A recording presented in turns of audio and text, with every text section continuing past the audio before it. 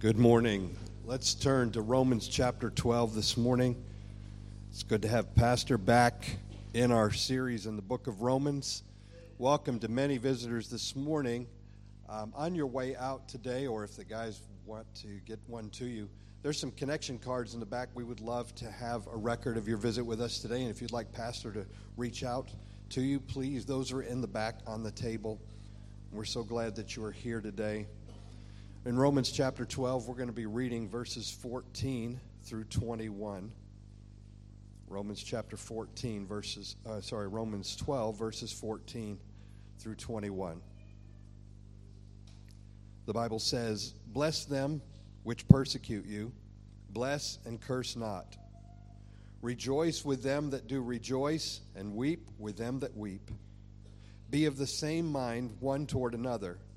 Mind not high things, but condescend to men of low estate. Be not wise in your own conceits. Recompense to no man evil for evil. Provide things honest in the sight of all men. If it be possible, as much as lieth in you, live peaceably with all men. Dearly beloved, avenge not yourselves, but rather give place unto wrath, for it is written, Vengeance is mine, I will repay, saith the Lord. Therefore, if thine enemy hunger, feed him. If he thirst, give him drink. For in so doing thou shalt heap coals of fire on his head. Be not overcome of evil, but overcome evil with good." Thank the Lord for his word. I might just remind us that we do have Children's Church out for those that are 6 years old and younger. So if you'd like to take the little ones, you're welcome to take them for Children's Church to be a blessing both to you and to those who are around you. We'll be in Romans chapter 12 today. Romans chapter 12, verse 14 to the end of the chapter. We continue on in our series in the book of Romans. I don't know if you've ever had tunnel vision. Have you ever had tunnel vision? I'll explain. Tunnel vision is when you look at something so closely that you forget about anything else that's going on around you. That's tunnel vision. Have you ever had tunnel vision? It's dangerous. Tunnel vision can be really dangerous. You start to focus in on one thing and you forget about all the other things that are going on. I'll share an example from my life. I grew up in Kentucky, and if you know anything about the United States, Kentucky is known for sharpshooters. Us Kentucky boys take pride in the fact that we know how to use a rifle. It is in our DNA. And I grew up in Kentucky. I wanted to be a sniper. Give me a gun, I will point it at the target, and I will hit it dead center every time. That's the way I've thought about myself. My grandfather taught us boys when we were small. He taught us how to use a rifle. We went and we killed a milk jug. The milk jug, when we got done, it had holes all through it. It did not walk away. So I learned how to use a rifle when I was small. And then I went off to Bible college, went to university in North Carolina. And North Carolina has a lot of deer hunters in North Carolina. And one of my friends, his name was Jason, he had 2 rifles, and he asked me one Sunday, he said, "Would you like to go hunting with me this weekend?" Now, I had one little secret that I did not want him to know about, and that secret was I had never been deer hunting ever in my life. I knew how to use a rifle because my grandfather showed me when I was 10 years old. But now I went to fake it as we go deer hunting. We went out that morning, sometime later in the week. We went in the early morning hours. It was still dark when we went. We went out. It was so cold. These are the vivid memories I have. It was so cold. My fingers hurt. My toes hurt. My thighs hurt. My face hurt. It was so cold. And the 2 of us walked into the woods, the forest, and he left me at one spot, and he said, "I have seen a lot of deer come through this area." I thought, how hard is it to shoot a deer, right? I mean, he just walks out, you pick up the gun, bang, I win. It's that easy. And off Jason went to his other tree stand to wait for the deer at his side, and I sat there with my back against the tree, and I waited and waited. and waited. And waited some more. My face hurt, my fingers hurt, my toes hurt, my thighs hurt. It was so cold, and I established one truth that morning. There are no deer in that area. Nothing moved. A dog didn't move, no squirrel, no rabbit, and especially no deer. There was no deer around. Jason showed back up after several hours of us sitting out there. I think he established there were no deer in his area as well. And we decided to go back to the house. Now, I have to explain real quickly the type of rifle that we were using. It was called a muzzle loader. Whereas normally with a regular rifle, you will put a cartridge into the bottom, or maybe you will put a shell into the back. But a muzzle loader is the opposite. You take the muzzle loader, stand it up, and you put the bullet in from the top, and you pack it down inside the old style way. Muzzle loader. The only way to unload a muzzle loader is to shoot it. There's no such thing as getting that bullet back out. And so we went back to Jason's house, and here we have 2 rifles, and this is my chance to show him I'm a Kentucky boy that knows how to shoot. In fact, I'm an expert at video games. I'm ready. And we set up a target. It was probably 100 meters away, had a target there, and this is my chance to show Jason what a great sharpshooter I am. We had a picnic table there. I leaned across the picnic table. He had a big scope on the top of his gun. I looked right into it, and my goodness, it was as if I was looking at that target right up in front of me. I could see it as clear as could be. I leaned into it. I was getting tunnel vision really bad. And I'm seeing that target, and I remembered everything I'd ever heard about being a sniper, about you got to slow your heart rate down, get your breathing just right, and I'm going to show him I'm a Kentucky boy. We do it right in Kentucky.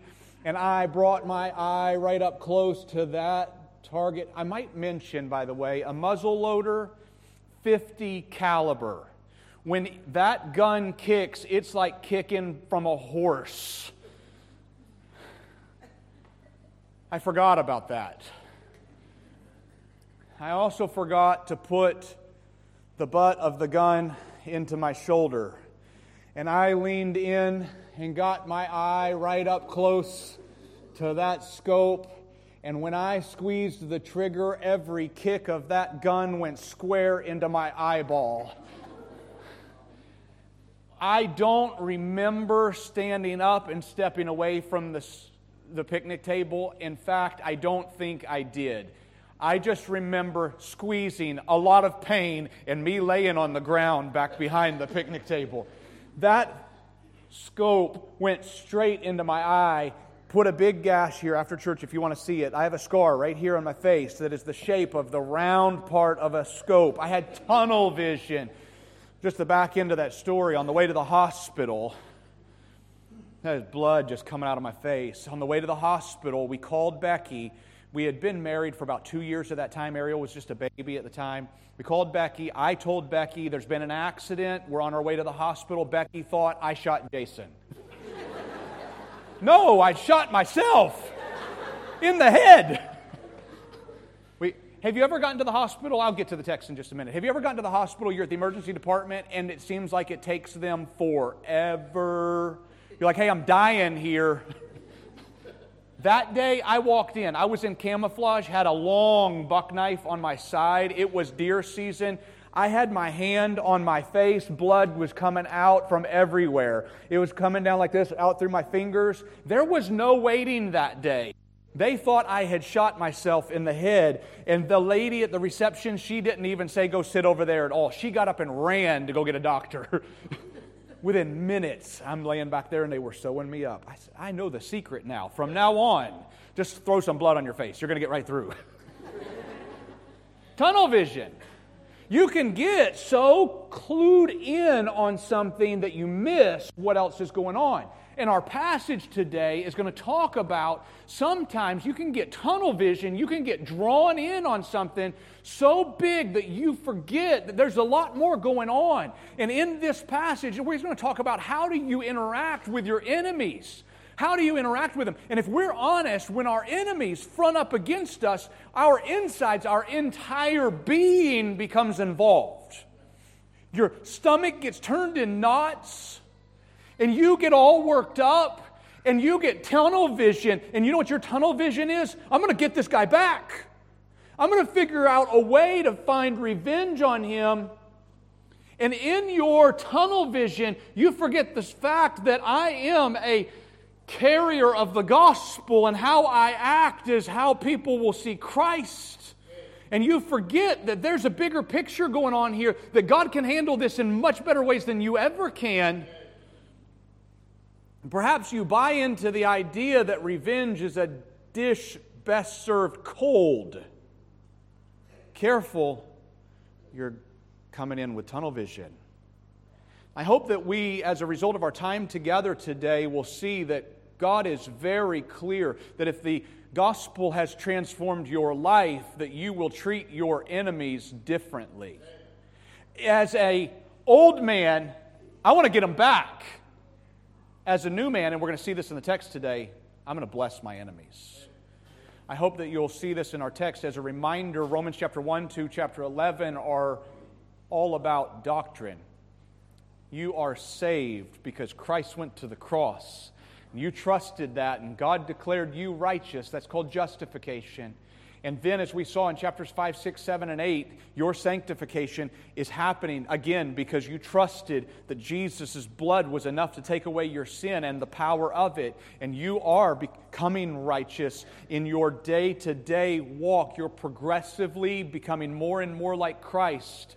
And now, as we come into chapter 12, we've seen already 3 times, and now today's the 4th one. In Romans chapter 12, we're seeing there's a way that you should be living as a result of having been changed by the gospel. The gospel changes us on the inside, and then our actions change on the outside. Be careful, don't jump straight to Romans 12 without having 1 to 11.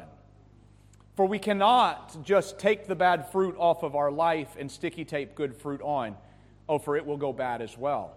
The change must happen from the inside out. Remember, your beliefs will impact your actions.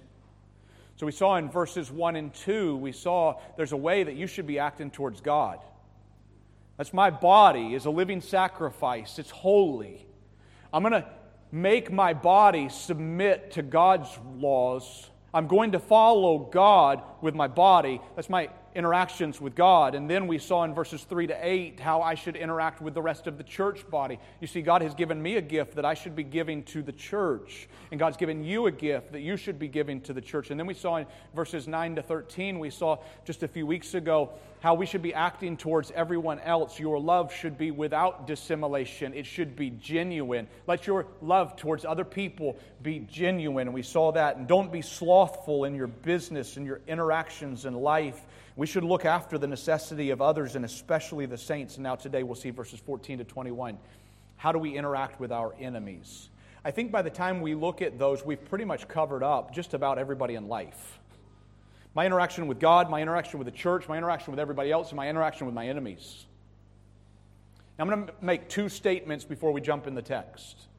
As we talk about enemies, number one, I want you to see this or understand this. He is not talking about war.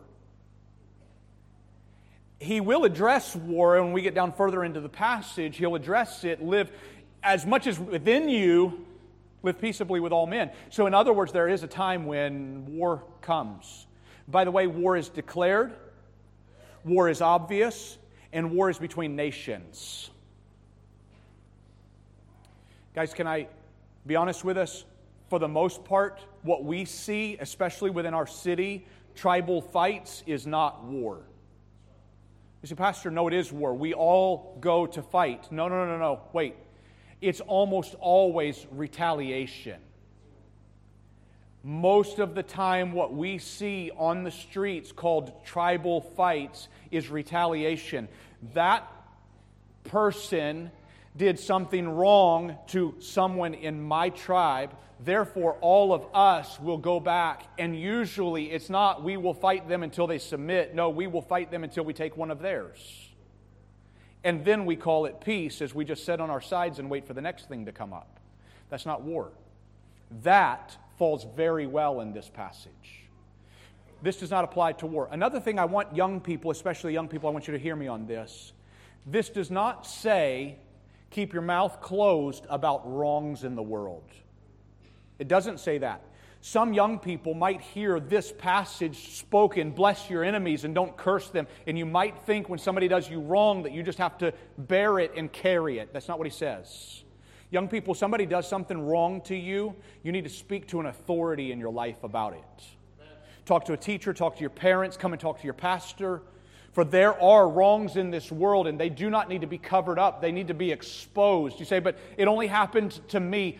Friend, you have no idea who else it's happening to. So for their sakes, speak up. We'll come into the passage now. How do we interact with our enemies? Let's see verse 14 down to verse 16. And I'll show you the first one. Number one, there's 5 of these, by the way. First one is in verses 14 to 16. The first one is this: bless those who persecute you. Let's read verses 14 to 16. Verse 14, bless them that persecute you. Bless and curse not. Rejoice with them that do rejoice, and weep with them that weep. Be of the same mind one toward another. Mind not high things, but condescend to men of low estate. Be not wise in your own conceits. Very clearly in verse 14, the command is there. Bless them that persecute you. Bless and curse not. The book of James in chapter 3 makes a statement. You do not have the ability as a believer to make 2 different kinds of speech. You don't get to have blessings and cursings coming out of your mouth as a believer. It would be like having a fountain that gives both sweet water and bitter water. You can't have both. You don't get salt water and fresh water from the same well. It's either good or it's bad. Bless, don't curse. Jesus gives a command to us. Jesus' word, this is an insight to your heart from Jesus. This is Luke chapter 6 and verse 45.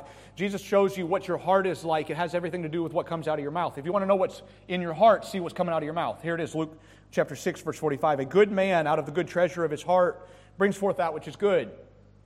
You want to know what's going on in your heart? Good things are coming out of your mouth. That means good things are going on in your heart. And an evil man out of the evil treasure of his heart bringeth forth that which is evil. For out of the abundance of his heart his mouth speaks. I wonder what your heart is like this morning. When someone does you wrong, an enemy does you wrong, do you bless them or do you curse them? If you're cursing them, guess where that's coming from? Something wrong in your heart. Friend, if Jesus has forgiven you much, you should also be able to forgive little. Here's a command. This is Jesus. Command, Matthew chapter 5, verse 44. But I say unto you, this is Jesus with a command, love your enemies, bless them that curse you, do good to them that hate you, pray for them which despitefully use you and persecute you. That's a command, friend. Did you hear it? Bless them. Don't curse them. They do you wrong, do them right. That's Jesus' command. That's hard living, friend. It is tough. Somebody does me wrong, I want to give it back to them. But if I've been transformed by the gospel, if the gospel is working in my life, this is the projection that I should be headed for.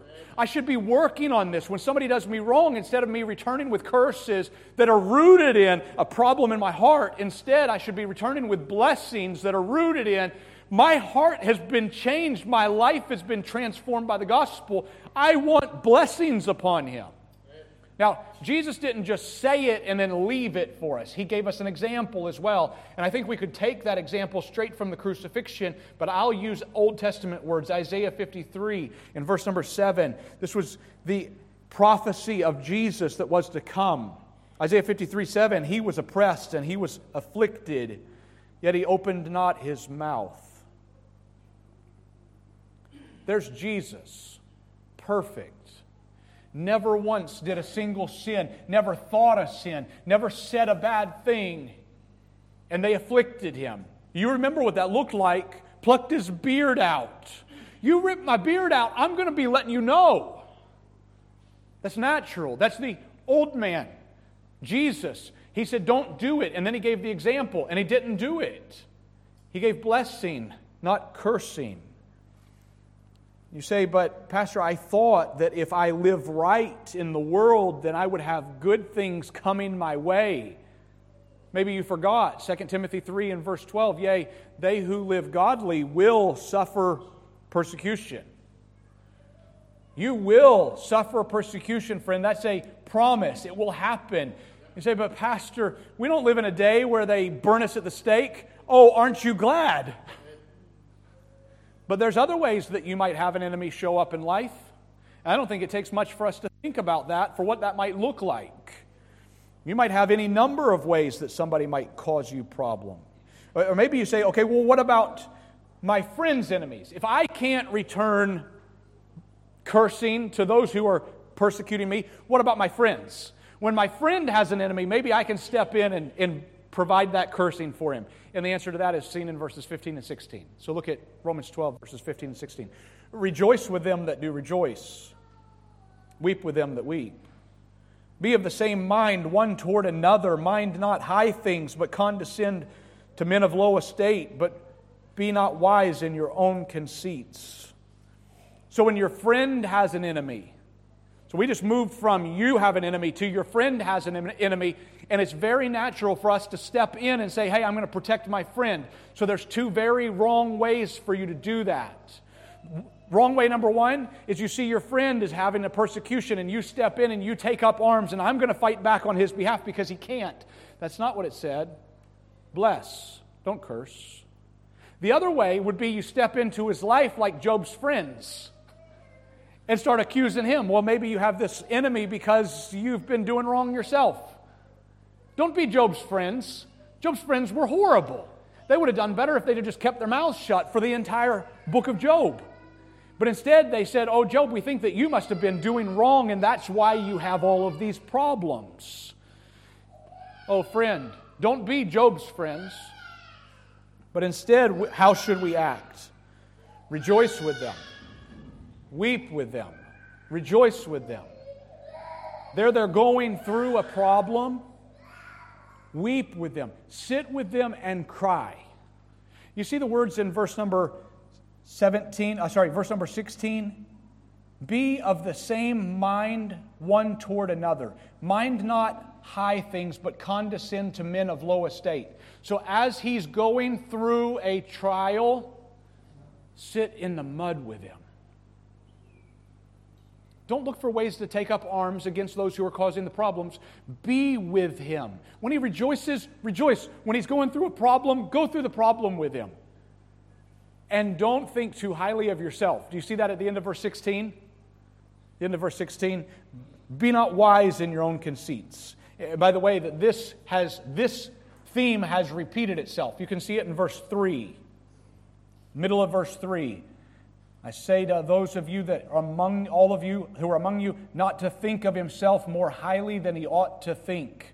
Then verse 10, be kindly affectionate one to another with brotherly love, in honor, preferring one another. And now we see it again here in verse 16. Be not wise in your own conceits. Don't lift yourself up. Instead, bring yourself down to be with those who are going through persecution. So we saw number one, bless them that persecute you. Number two, don't return evil to evildoers. Verse 17. Recompense to no man evil for evil. Provide things honest in the sight of all men. Recompense. I think this one's going to come home for us in the culture. Recompense. The word recompense means payback. That one should come home to us. So let me read it with our modern idea. Don't pay back to any man evil for evil.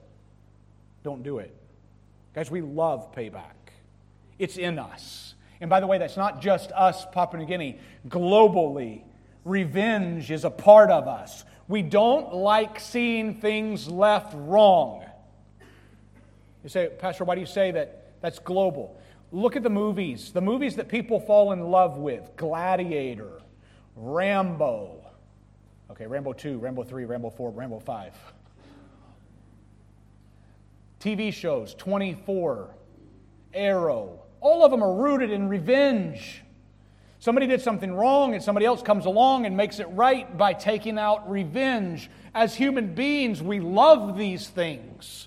We love to watch revenge be taken out. And perhaps, maybe you're thinking this morning and you go, but Pastor, doesn't Scripture say an eye for an eye and a tooth for a tooth? Yeah, it does. But it was never intended for you to go out and mete out that justice. That was not intended for you. The intention, Old Testament intention, was this is the way that the government should work. So when someone takes a life, Old Testament, when someone takes a life, you take his life. Not you, individual, go search that person out and take his life. No, you bring him in, fair trial. He's found guilty, take his life. That's the Old Testament statement. Then we come into the New Testament and we see Jesus take this statement and He goes another mile with it. See, many of us are loving the eye for an eye and tooth for a tooth, but we forgot that Jesus tacked something onto the back of it.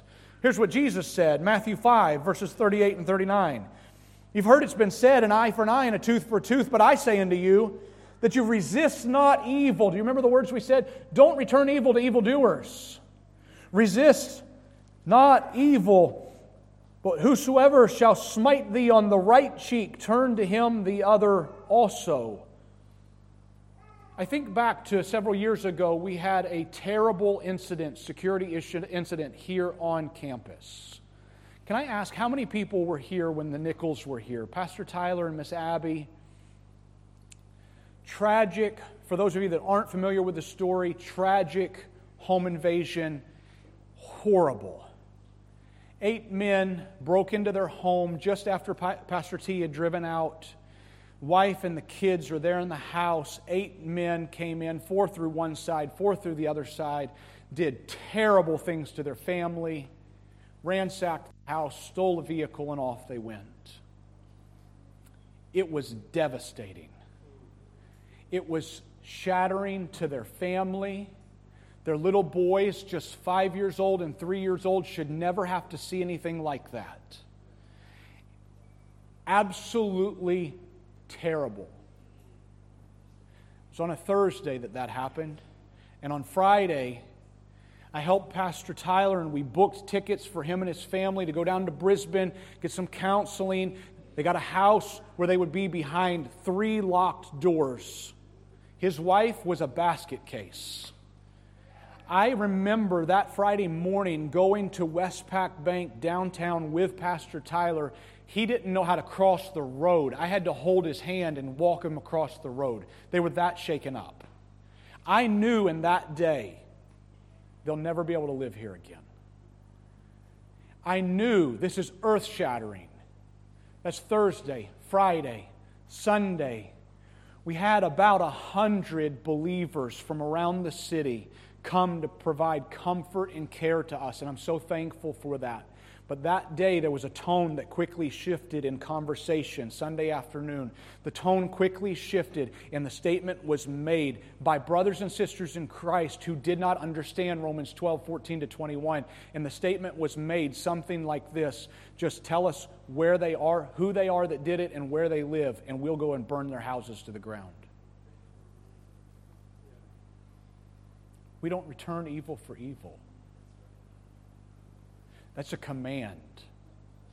You don't do it. You see, brothers and sisters, our lives are transformed by the gospel. I know that this is a different way to think. I know that there are ramifications. And that day, I knew exactly where their house line was. I kept my mouth shut. Because I knew if I let it out, more than likely people who love me are going to go and do things that I would never do. But I'm not going to be a part of it. You see, guys, when I preach this passage means a lot to me.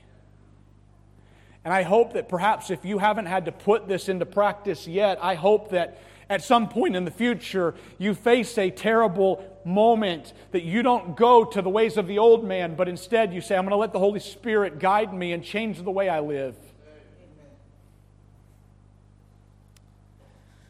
Hear me well, church.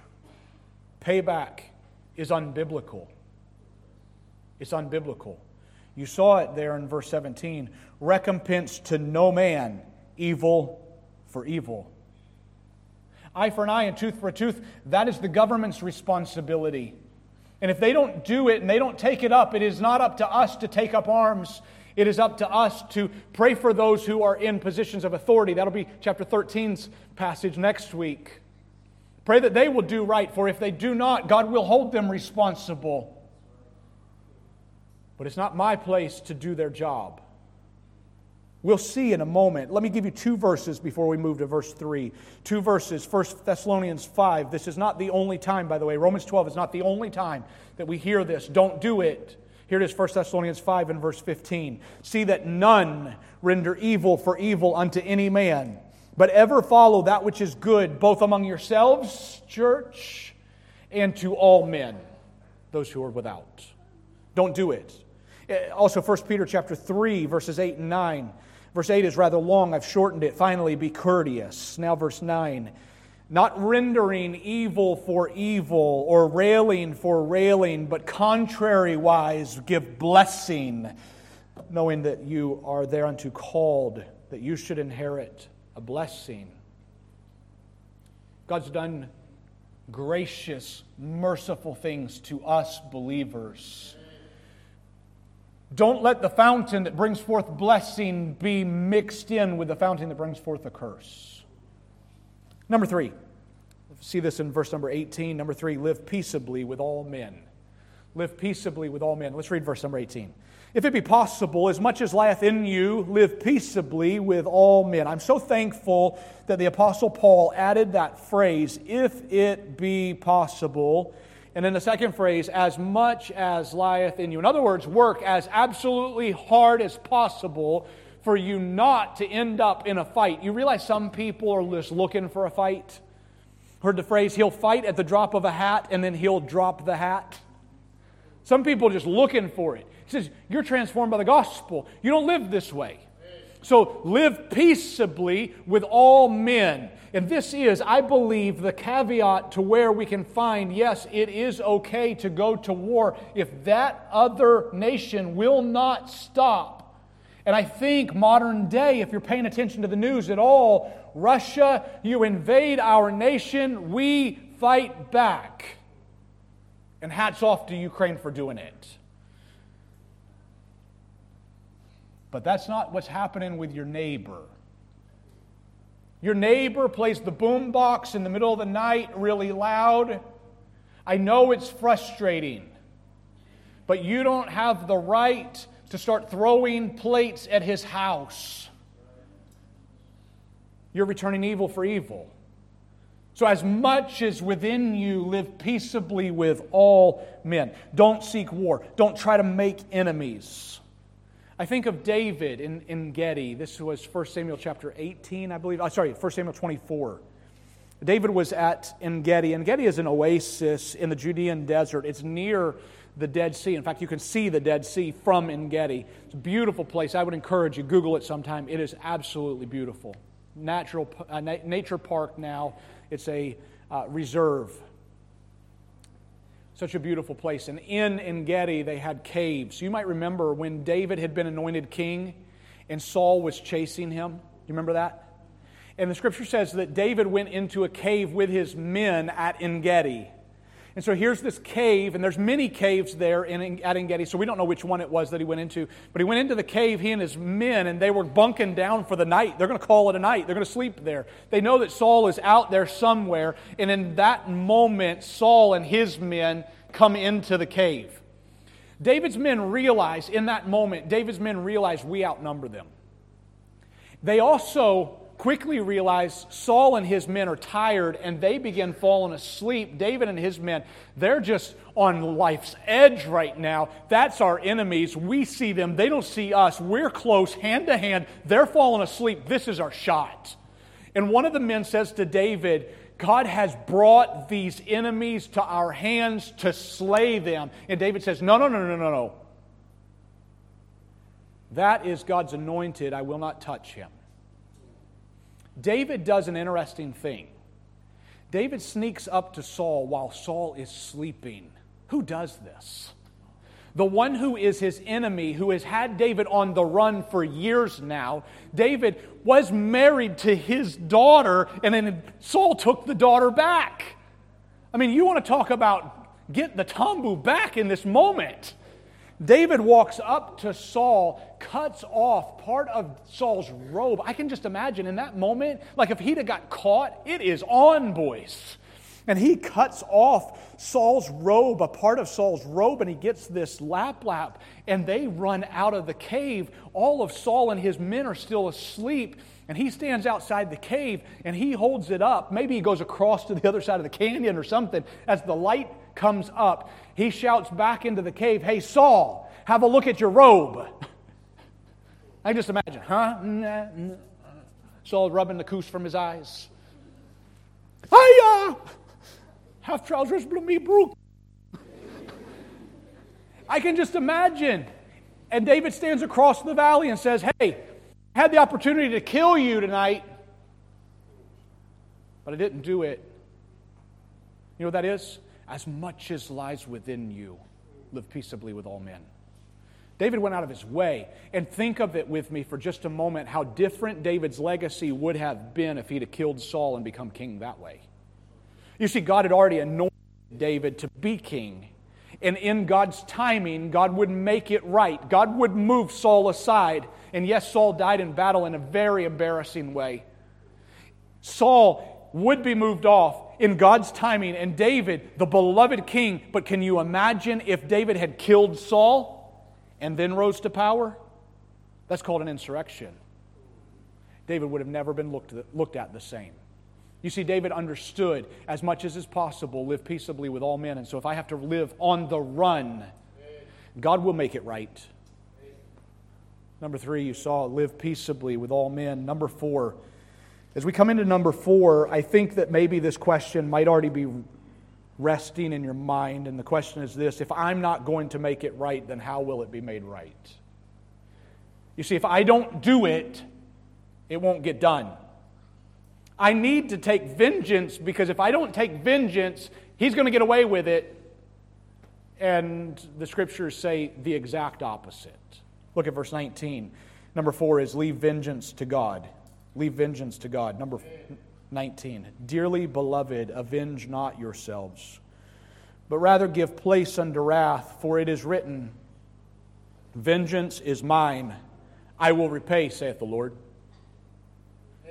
Leave vengeance to God. Now, I want you to look closely at the beginning of verse 19, because I hear a shift in tone. This is what I mean. Look at the beginning of verse 19. Dearly beloved. All through chapter 12, he has given rapid-fire commands. Let love be without dissimulation. He gives all these rapid-fire commands. Be one body in Christ. Be kindly affectioned. Rejoice in hope. Be patient in tribulation. Don't return evil for evil. And now all of a sudden I see him pause. Dearly beloved. You know what he's acknowledging? In verse 19, he's acknowledging there are wrongs in this world. Friend, can we just take a moment and let that hit us in the feels? There are wrongs in this world. And we can stand and say, don't return evil for evil, and live peaceably with all men, and bless them and don't curse. But friend, if those wrongs are not done right, we've got nothing but sadness and sorrow for all of our life. And so he gives us hope in this passage. He says, dearly beloved, don't avenge yourself. You don't do it. Give space to wrath. In other words, step aside, because God's going to be the one that takes care of this. Give space. Step aside. Come over to the side. You don't get in the way, because if you get in the way, you're going to do it, you're going to mess it up. But if you just step off to the side, give space to wrath. Let God step in. Oh, I want to encourage you. When God does it, He does it perfectly. Oh, they knew enemies. There are wrongs in the world. You don't call them an enemy because they gave you ice cream. They give you pain. There's wrongs in this world. For Paul, I don't know if you remember, just take the cities that he went to. As he went to Thessalonica, the church of Thessalonica lost their land and their houses to those enemies. And in Galatia, the enemies literally took the believers out of the churches and took them back to the synagogues. And in Rome, the enemies falsely blamed their city's corruption on the Christians and imprisoned and killed them. And in Philippi, those enemies landed Paul and Silas in prison with stripes on their back. And in Jerusalem, those enemies lay in wait so that they could kill Paul after he had been arrested. I don't know if you remember the story from the book of Acts, but they made a pact amongst themselves where they said, we won't eat until we kill him. The longer that goes, the hungrier they are, the more they want to kill him. You see, those are enemies. And many of us have not had enemies at that level. Perhaps you've had enemies that have done terrible things to you. But as I think through what we probably see on a more regular basis would be things like an ex-husband takes the children. Or the husband takes a second wife. And then he's an enemy and so is she. Or another clan takes your land and that makes them an enemy. Or another tribe takes the life of a family member and that makes them an enemy. You see, he's very open about this. Don't avenge yourself. Dearly beloved, there are wrongs in this world. And as I look at the Apostle Paul and all of those different wrongs that came against him, you never see him retaliate. Never. Instead, there he is. Just think of the Philippi one in Acts 16. He's in stocks. His back is beaten. And how does he respond? He sings.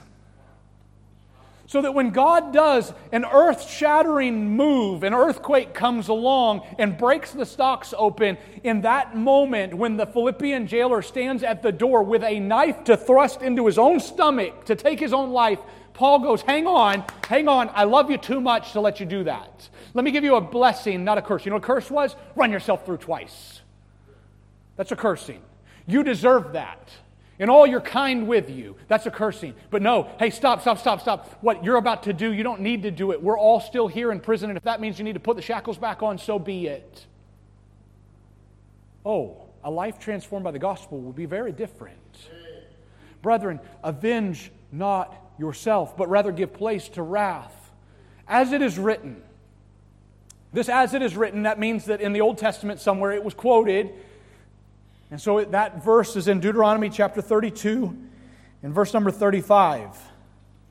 For it is written, vengeance is mine, I will repay, saith the Lord. Here's Deuteronomy 32 verse 35. Listen to the way it's written there. To me, God says, to me belongeth vengeance and recompense. Can you let that settle in? To me it belongs. I own it. I own vengeance. He who is the judge of all the earth, who always does right and never messes up a single time, will take vengeance and it will be right.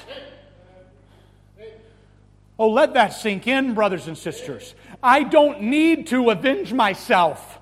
Instead, I'm going to give place to wrath. You want to see what that might look like? Hold your place here in Romans chapter 12. I want you to see it.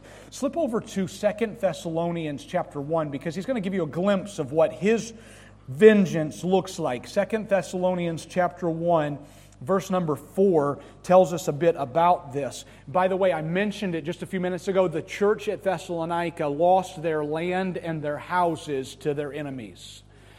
Acts chapter 17 tells the story. The Apostle Paul came into Thessalonica. He was only there for 3 weeks. Started the church in 3 weeks, and they ran him out.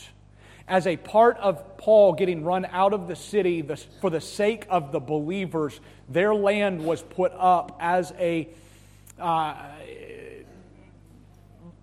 here we would call it bail. You get put into jail, you have to post bail to get out.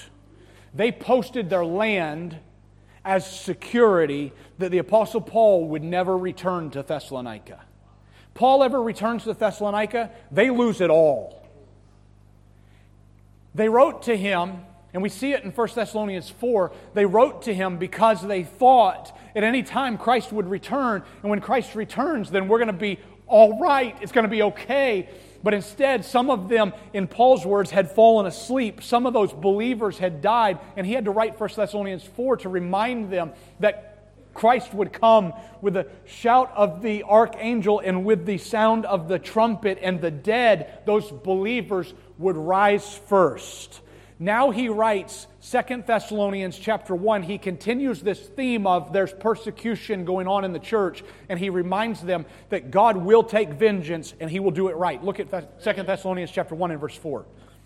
So that we ourselves glory in you. Paul talking to the church. We glory in you, in the churches of God, for your patience and faith in all your persecutions and tribulation that you endure. I'm proud of you. It's a different way he said it.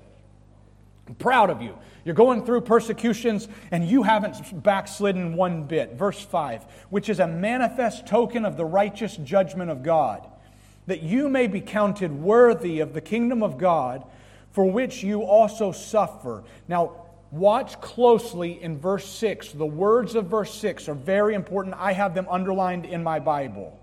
Verse 6, seeing it is a righteous thing with God to recompense tribulation to them that trouble you. Somebody does you wrong, it is a righteous thing with God for Him to do wrong to them. He will return vengeance to those who persecute you. You say, well, what might that look like? Well, slide down to verse number 8 and you'll get a picture of it. In flaming fire taking vengeance on them that know not God, and that obey not the gospel of our Lord Jesus Christ, who shall be punished with everlasting destruction from the presence of the Lord and from the glory of His power. What does it look like for God to take punishment out on someone? Flaming fire, eternal damnation in hell. You realize there are two ways that God will take vengeance out on wrongdoers. There's two ways, very clear. Two ways that God will take out vengeance. One is, if that wrongdoer puts their trust in Christ and they become a believer, God will declare them as righteous, and that sin goes on the cross. The most precious payment ever for the sin of the world. And God metes out the punishment for that sin on His own Son Jesus at the cross. And if that person who is a wrongdoer does not put their trust in Christ, God will mete out that punishment on that person forever with flaming fire in hell. Eternally separated from God with no option of ever being able to escape. You see, the righteous judge of all the earth will always do right. So then we can give place to wrath. Don't try to take it out for yourself. Number 5, vengeance is His. He will repay. And He always does it right. His promises are always kept. Number 5, treat your enemy with mercy. Treat your enemy with mercy. Look at verse number 20. Therefore, if thine enemy hunger, feed him. Well, that certainly is countercultural, isn't it? If your enemy is hungry, feed him. And if he is thirst, give him drink.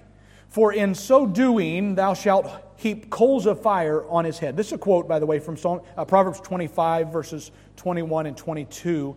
There's any number of different interpretations for what this might mean of heaping coals of fire upon one's head.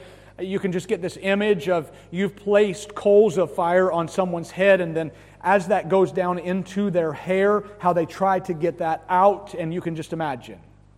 That would be torment. Unless, of course, you're Kella.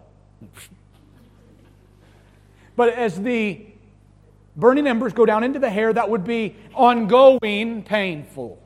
Another idea or interpretation might be the ancient Egyptians, it said that if they were wanting to show remorse, they would take hot coals and place them into a pan, and they would put that on top of their head, and they would carry that, showing that they're remorseful.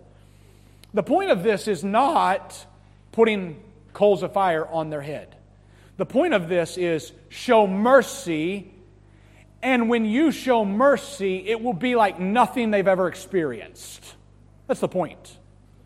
So as you think about this, The old man in his natural fallen sinful ways, the old man, when someone does him wrong, he's going to fight back. He's going to return evil for evil. He's going to find heaps of coals to put on top of their head. But instead, in the new man's way, not returning evil for evil, blessing, not cursing, being merciful, giving food, giving drink, helping, I'm showing mercy. Now, keep in mind the words of verse number 19 as we come into verse 20. Verse 19, vengeance is mine, says the Lord. It is God's to take vengeance. And then verse 20, it is ours to show mercy.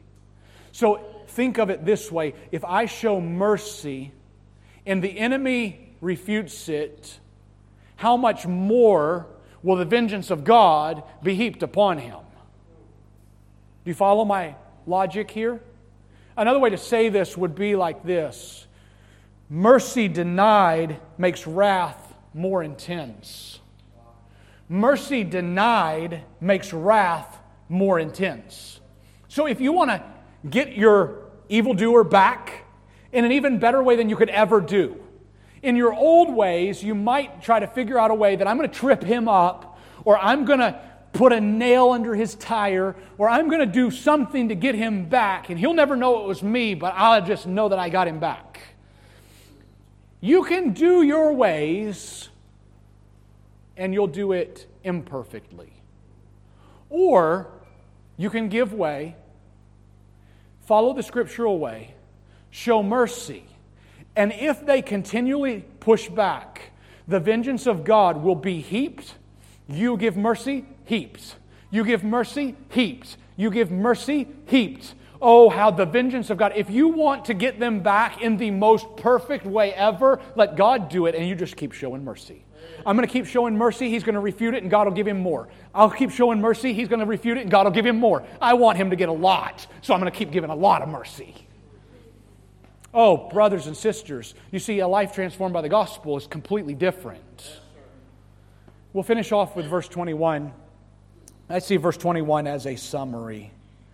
Be not overcome of evil, but overcome evil with good. Don't be overcome with evil. You see, if I return evil to evildoers, I just joined them. My life is different. The gospel has transformed my life. And if ever there was an example, it would be Jesus Christ. He who knew no sin took on our sins so that we might be made the righteousness of God in Him. Oh, He's our great example. I'll close with this verse from 1 Peter chapter 2, verse 21 to 23. So let's look to Jesus as an example. Here's verse 21. For even hereunto were you called, because Christ suffered for us, leaving us an example. If you want to know how to do this, do it like Jesus. Christ goes to the cross. As a lamb led before her shearers is dumb, so opened He not His mouth.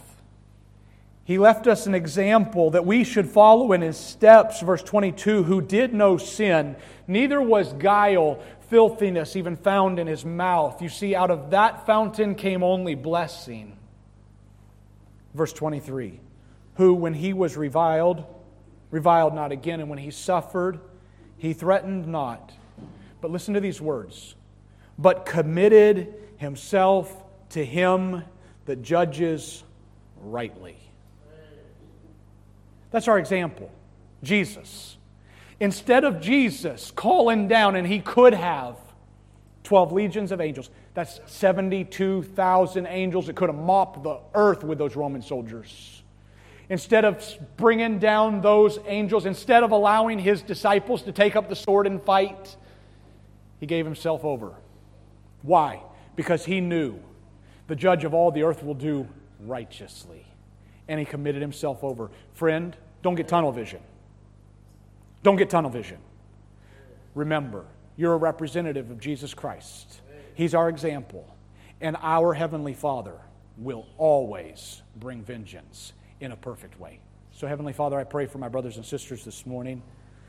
I pray that You would help us. Oh Lord, what a difficult passage. How easy it is for us to just live in our old ways. globally. Every single one of us loves the opportunity to have vengeance. We cheer on vengeance. But, oh Lord, as a people who are transformed by the gospel, I pray that our life would be an example that others could see, that would be shaped by looking at Christ, who went to the cross, did not open his mouth, gave blessings.